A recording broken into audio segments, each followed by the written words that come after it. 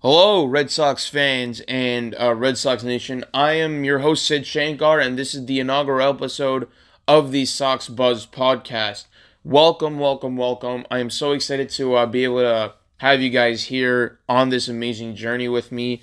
And since this is the first episode, I wanted to talk to you guys about yesterday. So, as we all know, yesterday was the first day since September 29th, 2019, that Fenway Park was able to operate at 100% capacity.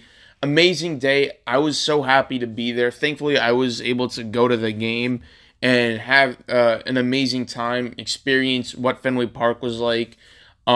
Despite the fact that there were only about 25,000 fans, it was still loud as ever. It was still just as loud as when you'd have 38,000 fans in the stands. And yeah, there were a couple of drunk fans. I mean, that's what you'd expect at any Red Sox game. But despite that, I was able to talk to a lot of the other fans and have myself a great time.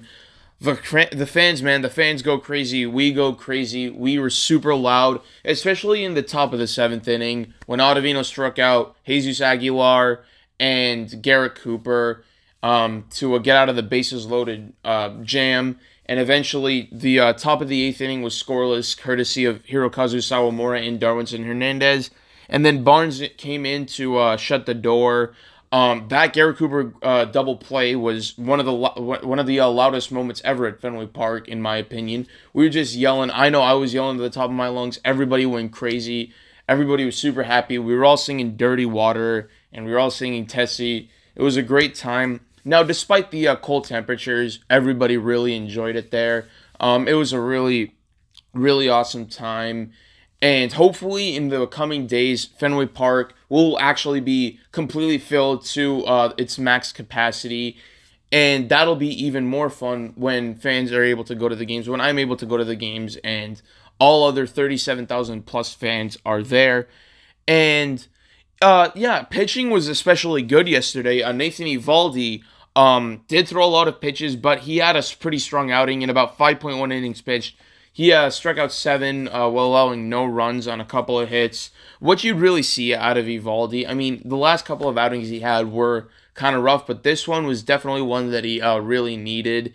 And then our bullpen, man, our bullpen went crazy. And that's another thing about the Red Sox. The Red Sox have a criminally underrated bullpen, and that's something that I think we have going for us. Is not only the lineup but the super strong bullpen. So over the past five outings, the Red Sox bullpen has combined for 15 innings pitched, allowed only 4 earned runs, allowing 15 hits and striking out 15 guys. That's good for a 2.40 ERA, a 1.0 whip, which is amazing, and then 9 strikeouts per 9, which is pretty damn good. It just goes to show you how the Red Sox bullpen and the lineup has definitely been helping us and how it's been cleaning up the mess that the starting pitching has kind of been creating. And despite a couple of good outings that starting pitching has been having, we've kind of like struggled as of recently, and that's something that we definitely need to address. That Cora definitely needs to address. That Heim Bloom definitely needs to address.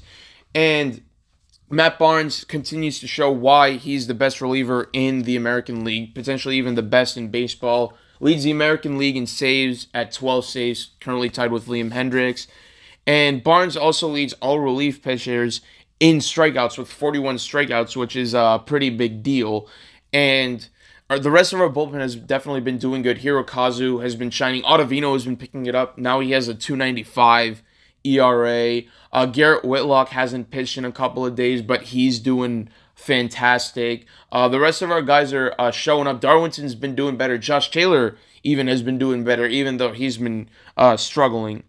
And that brings me to another point, the future of the Red Sox. So, despite what everyone has been saying about us having one of the worst farm systems in the league, I definitely think we've got some guys. We've obviously got top prospects Tristan Casas and Jaron Duran, who are sadly playing for Team USA. They won't be called up quite yet, but they've been killing it down in AAA in the minors. Jaron Duran is definitely a great hitter. He's been picking up that fifth tool, that power. Tristan Casas is definitely going to be a stud when he gets called up to the MLB. And hopefully Tanner Houck actually picks it up when when he comes up to the Boston Red Sox and he becomes a better starting pitcher, especially when Sale comes back, just to definitely bolster that starting five, the weak point of the Boston Red Sox. And overall, I think the Red Sox are in good hands in the future. We've got some really good prospects. Our farm system is very slowly, but very steadily been getting better. The Red Sox have been surprising all of us, including me as a loyal Red Sox fan. I thought we were going to finish third or fourth, maybe even fifth in the division. I never expected us to be making a run for number one place in the division. Currently, obviously, the Rays have number one in the division. Unfortunately, they've been on a roll as of late. They've won a lot of games, 15 of their last 16, in fact. But that's pretty much what I have to say about the Red Sox. Thank you all so much for tuning into this first episode of the Sox Buzz podcast. I know, again, it was a short episode, but I'm figuring some things out. And hopefully you guys enjoyed this episode. Thank you all so much for listening. Hopefully you tune into the next episode. This is Sid signing off. Peace out.